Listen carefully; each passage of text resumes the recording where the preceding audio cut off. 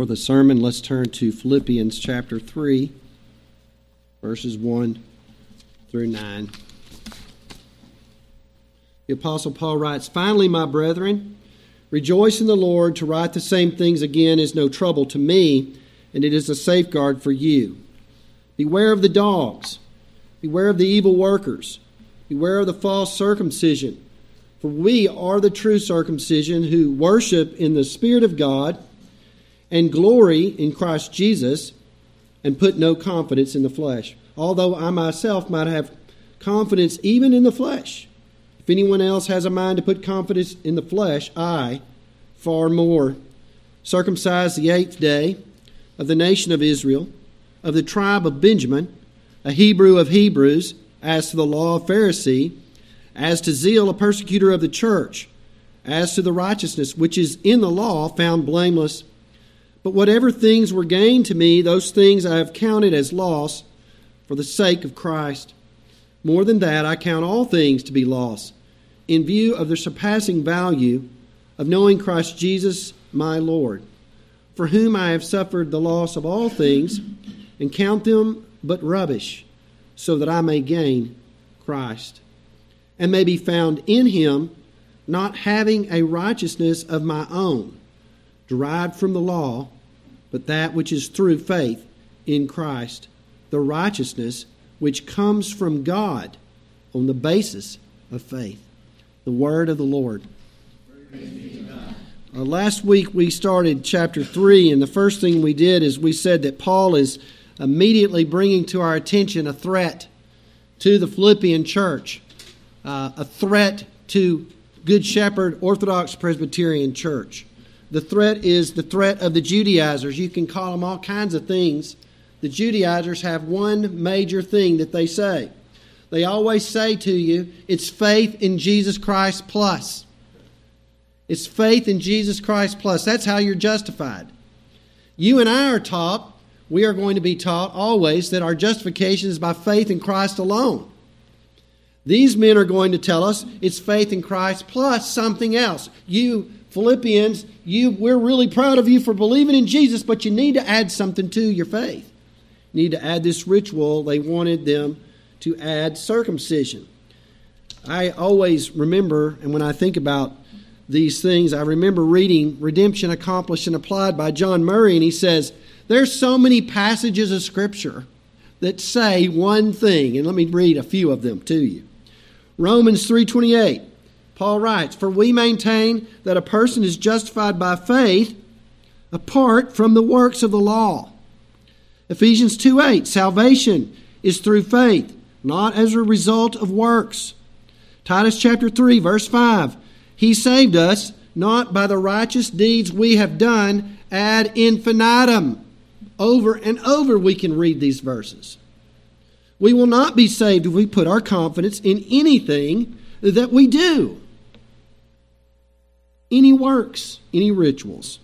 In verse 3, he's identified the Judaizers, and he calls them, dogs. Beware of the dogs, beware of the evil workers, beware of the false circumcision. Why is he so harsh? Well, because there's something eternal at stake here. So he calls them what they are because he wants you and I to get it right, because eternal things are in the end to be thought about. And then he tells us, he turns the corner and he tells us three things about a true Christian, and he calls the true Christian the true circumcision. The true Christian, verse 3, worships in the Spirit of God. The true Christian glories in Christ, and the true Christian puts no confidence in the flesh. These are the three things that he does. So he moves, here's some C's for you to remember. He moves from the conflict to his own confession, and he uses his own confession to explain each one of those points about being a true circumcision or a true Christian. The first thing he does is he starts with the last one first. So he works inside out. He says, put no confidence in the flesh. That's the third mark of what a true Christian is. He says, if anybody could put their confidence in the flesh, I'm the man. Have you ever seen somebody? I'm the man. He's the man. He's the most privileged. He's the most polished. He has the advantages and the accomplishments. He is man at his moral best. And so what he's doing here is he's peeling back the curtain and he's showing us what he boasted in the most. What did he boast in? Well, he boasted in the fact that he's an 8-day circumcised young man.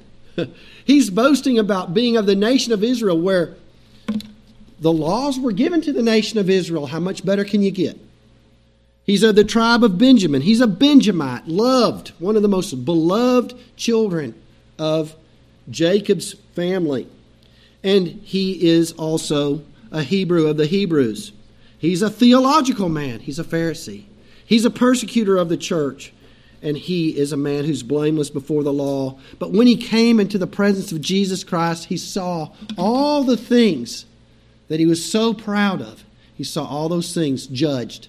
He saw all those things as filthy rags. And this is what he says in verse 7. But whatever things were gained to me, those things I have counted as loss for the sake of Christ. He takes all of those things and slides them over into the loss column. He slides Christ over into the profit column or the gain column. And then he says, this is where I put all my confidence before God the judge on that final day. This is the third point, or the third mark of what a true Christian is. Now we're going to move backwards and do the second point. The true Christian also glories in Christ. The true Christian glories in Christ. Part 1 today, past glorying in Christ. Part 2 today, present glorying in Christ. Part 3 today, future glorying in Christ. Let's think about past glorying in Christ. Verse 7, but whatever things were gained to me, those things I have counted as loss for the sake of Christ. I have counted. That's past. But this is a perfect tense verb, so it's kind of fun. Perfect tense verbs have a past completed stopping point, period, finished, and then there's something that continues. There's a result that continues on. I have counted, and I am still counting. Now, I want to major on the past for a second. The Apostle Paul, he says he's reevaluated his life. He's reevaluated all things. He's taken Jesus Christ and put Christ in the prophet column, and he's taken all the things that used to dazzle his eyes, all the things where he looked at himself, and he puts all of those things over here in the lost column. He's taking us back before he became a Christian, what he gloried in. And remember, he's standing there. He's taking us back to the day where he's standing in front of Stephen and proudly watching everybody stone him to death as he took care of all their coats and their clothing. He's there and he's happy and he's proud of breathing threats and murder against the disciples of Christ. And then lo and behold, he became one. He believed, folks, he believed Christ got exactly what he deserved. He believed that Jesus died on the cross. He was a fraud. Nobody dies like that who lives a godly life. Right? Go talk to Job's friends. I just always think about Job's friends. Give it up, Job. If you'll just repent of your sins, all these things will be all good again. Job hadn't done anything wrong. And Job's a precursor to teach us about Jesus. Jesus hadn't done anything wrong. But Paul looked at him as a guilty person, and now on the road to Damascus, the tables are turned. He's the guilty one, and the risen Savior is the one who's vindicated by God. Only risen men are perfect men. And so he's standing in front of Jesus on the road to Damascus. He's guilty, and he's being led by his hand all the way to Damascus, and he hears the gospel preached, and now he goes out and he begins to do the same thing. He counted it all loss. It was a past tense thing for the sake of Christ. Now, I have counted. Now, here's the question. Is he presently counting? Is he presently glorying in Christ? He has gloried in Christ. Does he presently glory in Christ? Here's the question.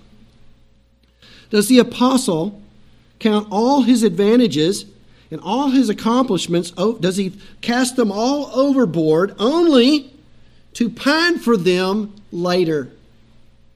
Is he sad about what he's done? You remember that story about God's people come out of Egypt and they're all over here and things get hard and they go, we want the garlics and we want the leeks. We want to go back. Does Paul, as years go by, is he sorry that he cast all these things overboard? Is he sorry that he rearranged the gain and the profits and the loss? Is he sorry? It's been 30 years. He's got plenty of time to go through trials and tribulations to test his faith. And, maybe he needs to recalculate. Maybe he needs to swap things back. Does the apostle have a temporary faith? The parable of the soil, Jesus tells us about a sower who goes out and sows the gospel on rocky soil. And when you think about rocky soil, you need to think about there's either a shelf underneath it like this with a little bit of soil on top, or there's rocks. There's just a bunch of rocks. And when the seed goes into these, where the rocks are, where there's a shelf of rock, the seed begins to go down and try to build a root system. But since there's rocks in the way, all the energy of the seed goes up. And it just has all the stuff that you see, all the foliage. And it looks great. And Jesus says these people, rocky soil believers, these folks, what they do is they just receive the word with great joy. We've seen people do this before. They receive the word with great joy. They just blow up with enthusiasm. They begin to be in every Bible study. They may be leading the Bible study. They may become a preacher. And then when the sun comes out, when the difficulties start because of the word, what happens to them? We find out that they're temporary believers. All the foliage is burned up because there's nothing to bring fluid or bring the moisture up to those leaves and keep them alive. Is this what Paul has? Is he a temporary believer? Got 30 years down the road. Is he ready to change? Is he going to give up? Is he a flash in the pan? Well, no, he is glorying in Christ. Let me ask another question. Does the Apostle Paul have faith that's later choked out? Let's just go with that same parable. Jesus is telling us this parable about the seed, and it's sown on thorny soil. And thorny soil eventually chokes out the seed. Does he have a faith that gloried in Christ but stops somewhere along the line? I have to ask myself this question. Do the pleasures of this world come along and choke out the gospel? And do you stop glorying in Christ, or are you still glorying in Christ? Think about the worries of the world. Now, none of these things are bad. Think about this. Pleasures are not bad. I mean, all of us. I was talking to Evan the other day, and he was telling me, Dad, I need to get more protein, and I need to get my muscles big, and I need to take more protein. I don't need to worry about how it tastes. And I go, son, when you get older, one of the most wonderful things about life is taste. I mean, look, if there's anything was about this COVID deal, when you lose your taste, oh, friend, you want to taste that barbecue we had 2 weeks ago, right? Nothing wrong with pleasures, nothing wrong with taste. But what happens when worries in the world, we begin to think, oh, I got to exercise more than my glory in Christ. I got to go and make sure my diet's right more than I glory in Christ. These things take us over. Oh, I got to keep my house right. Got to keep all these things. Now, I'm not against any of those things. But do they choke out the glorying we do in Christ? And we can think about riches as well, catching our eye. Is glorying in Christ all past? Has heat and sun and persecution and pleasures taken over? Have riches taken over? Have worries got in the way? Am I somebody who can say, I counted, but I'm not counting? The apostle answers it like this. He says, no. He says, I am counting. In verse 7, he says, I have counted. In verse 8, he says, I am counting all things to be lost in view of the surpassing value of knowing Christ Jesus my Lord. I am counting present tense. It's been 30 years and I'm still counting present tense. And nothing is going to keep me from glorying in Jesus Christ. Let me give you a few thoughts here from verses 7 and 8. There's I think a deliberate contrast here from verse 7 and 8. Verse 7 says, I have counted. Verse 8 says, more than that, I am counting. Verse 7 says, whatever things were gained to me becomes all things. Loss becomes rubbish.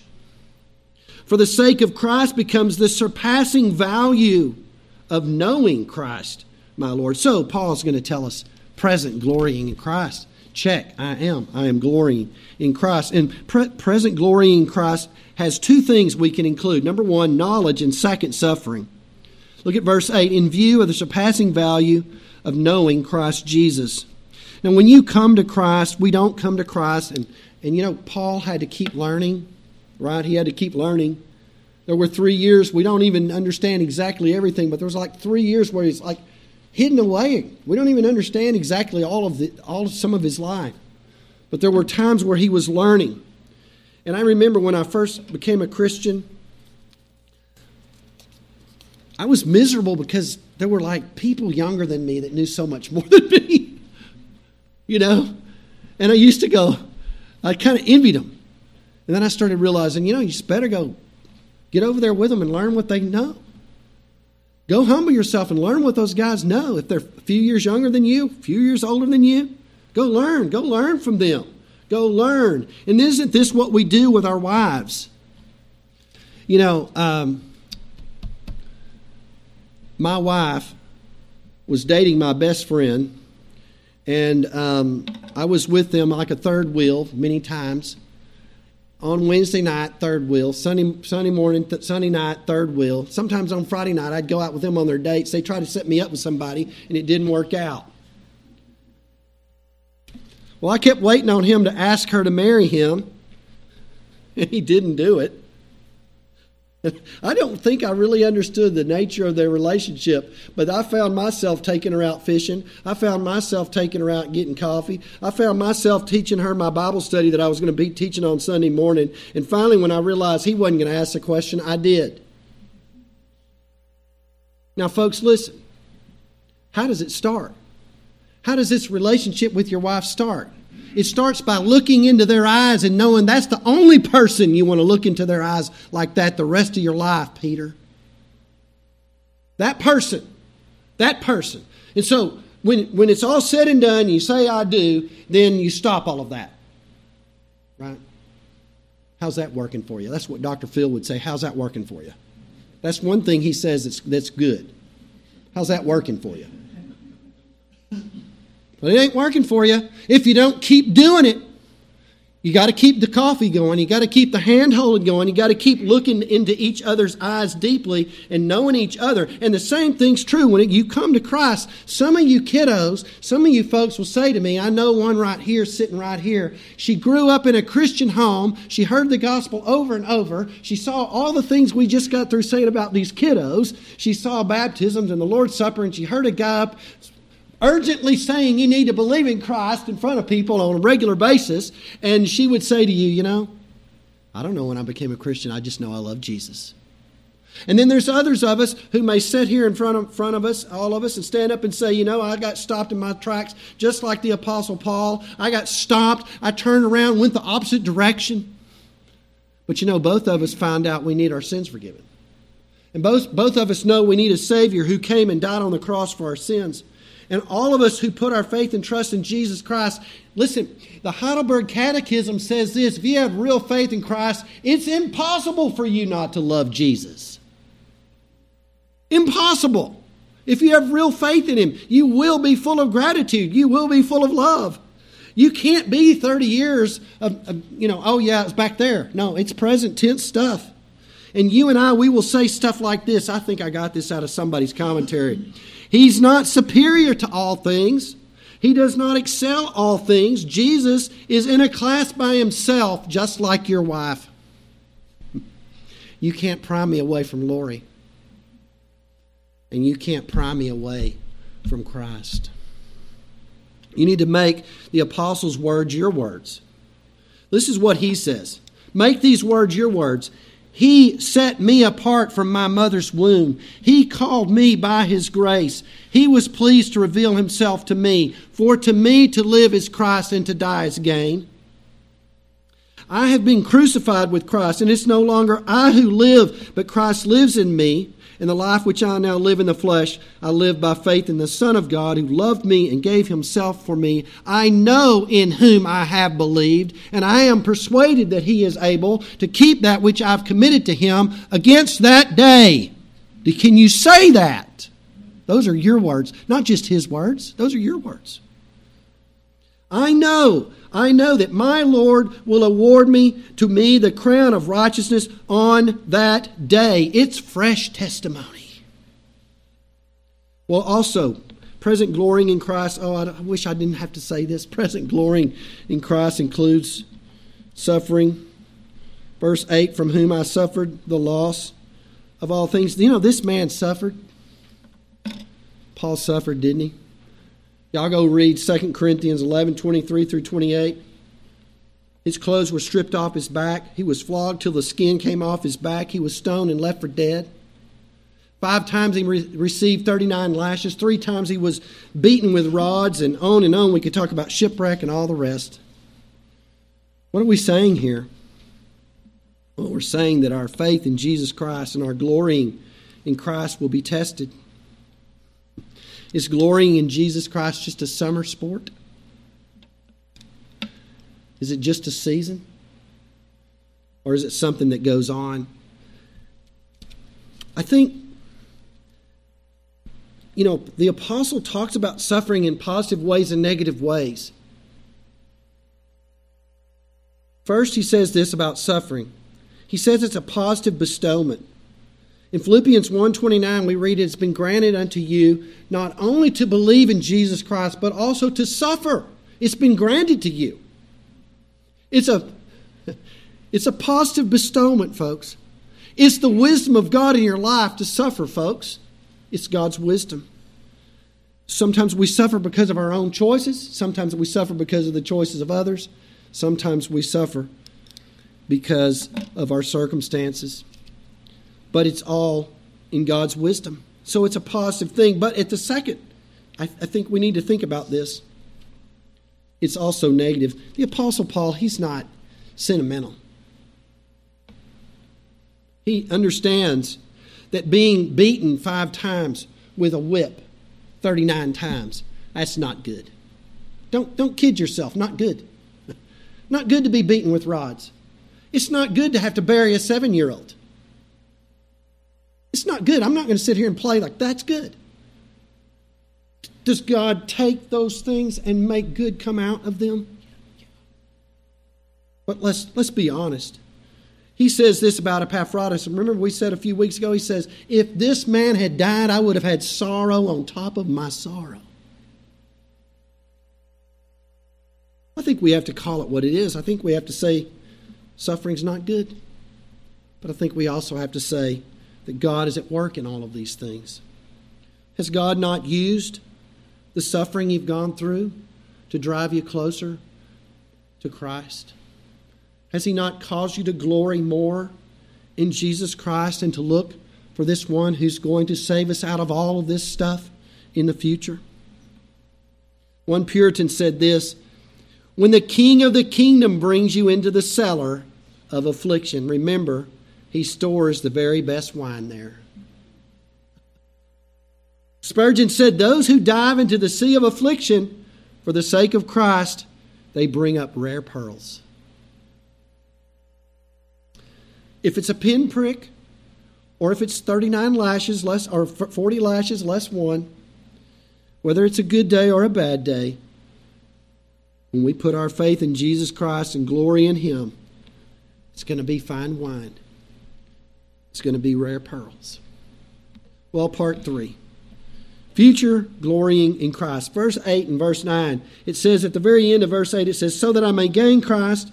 And at the very beginning of verse 9, it says, and may be found in Him. So what does it mean to gain Christ and be found in Him? Well, these two phrases are parallel to each other. To gain Christ is to be found in Christ, and to be in Christ is to be gaining Christ. So what does it mean to be found in Christ? In one sentence, it means to have Christ as my all-prevailing merit. My all-prevailing merit. It means nothing less than to have the righteousness that comes from God. Now, what is that?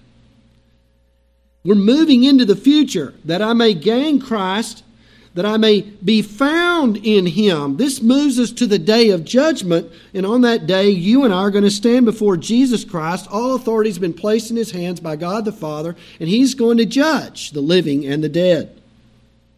And there's one essential ingredient to be able to stand before Jesus and be openly acknowledged and acquitted on that day before Him. What is that essential thing?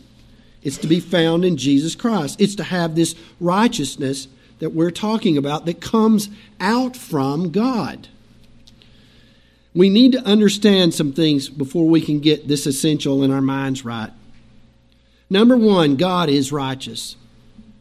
Jesus prayed in John 17, "O righteous Father." God the Father is always righteous, always does what is right, never does what is wrong, never lies, never takes a bribe, always gives righteous judgments. Second, God requires righteousness for us to fellowship with Him. And when God created Adam and Eve, they were created, and I'm going to cut it short. I won't say the whole shorter catechism answer, but they were created in righteousness. They were created to walk in the cool of the day and fellowship with God, but when they sinned, they fell from that original righteousness. Now they lack righteousness. Now we, born in Adam, we lack righteousness. And Romans 3 says, no one is righteous, not even one. So we lack righteousness. What do we do as those who lack righteousness? Well, y'all know the answer, don't you? We try to provide a righteousness that will please God. And that's what Paul was doing in verses 4 through 6. He's trying to provide a righteousness. He's going, look at all my advantages. And he's saying, look at all my accomplishments, and here is my righteousness I've derived by the law. And this is what we do. I don't know about you. I think I've told you this before. You can get the 10 Commandments, or you can get a big old long legal pad like I did when I was 18. And I wrote down 25 things I was going to do for God. And every day I measured myself. I never did them all right. Even my own list, I didn't do exactly the way I wanted them to be done. We can't provide what we lack. And the apostle says he's blameless as to the righteousness by the law until he read the 10th commandment one day and he saw he was dead in his sins. He says, the 10th commandment, thou shalt covet, it came alive and I died. I've talked to some people in the past, 2 or 3 people, and they've literally said to me, I was reading the Bible one day, and they said, all of a sudden I realized I am a sinner at 27 years of age. And I was sitting there looking at my friend, and I'm going, really? You didn't understand you were a sinner before? While you're in class with me a few years ago in seminary, you didn't realize it then? No, I didn't realize it till now. Just like this. Paul one day goes, the 10th commandment came alive. Now, let me tell you what I think he means. Saul was a superior person. He was advancing beyond all the Pharisees. But one day he ran into a more superior person, and his name was Stephen. Full of power, full of the Spirit, full of wisdom that nobody could cope with. He looked like an angel when he spoke. And Saul wanted what he had. I think that's what he was coveting. And he fell down. He went mad with anger. And that's where he saw that his righteousness was nothing more than filthy rags. We try to provide what we don't have, and we can't provide it. But God, who is righteous, He gives to us a righteousness. He has prepared for us a righteousness. Paul says in verse 9, not having a righteousness of my own derived from the law, but that which is through faith in Christ, the righteousness which comes out from God. From God. This is something that God gives us, and it's in Jesus. And when you have Jesus, you have this righteousness. Do you want Jesus as your righteousness? You can't provide it. God provides Him for you. He gives Him for you. Jesus Christ is the righteousness that comes from God, and He's the essential that you need to be able to stand before God on the day of judgment. Not to be found in Adam, but to be found in Jesus Christ, and you will be welcomed into eternal dwellings and bliss. He's the one who can make you stand acceptable to God. God made Jesus Christ, who knew no sin, to be sin for you, that you might become the righteousness of God in Him. How do you receive it? Verse 9, by that which is through faith in Christ. It's by faith. The righteousness which comes from God on the basis of faith. One commentator says this, faith, not works. Faith, not climbing the stairs. Faith is getting on the elevator. And it's given to you. God promises this by faith. So take this gift, and you will be acceptable to God. Take this gift, and you will be found in Jesus Christ. Are you ready to glory in the future? Glory in Christ in the future? Well, you have to glory in Him today. Remember, we said not just yesterday, but we have to glory in Him today. If you're not glorying in Him today, then take hold of Him so that you're ready to glory in Him in the future. Let's pray. Father, we thank You for this time to be in Your Word. We thank You for this message that Paul lays out in front of us about glorying not in our own righteousness that we try to produce, which is never really that good, but filthy in Your sight. Rubbish even. Manure, Paul says. But we have something so precious and so valuable in the person of our Lord Jesus Christ that You love and accept. And when we put our faith in Him, He's ours and we're Yours. Father, I pray that we would take Christ and hold on to Him and glory in Him today so that we're ready to meet Him in the skies in the future. We'll praise You for this. In Jesus' name, amen.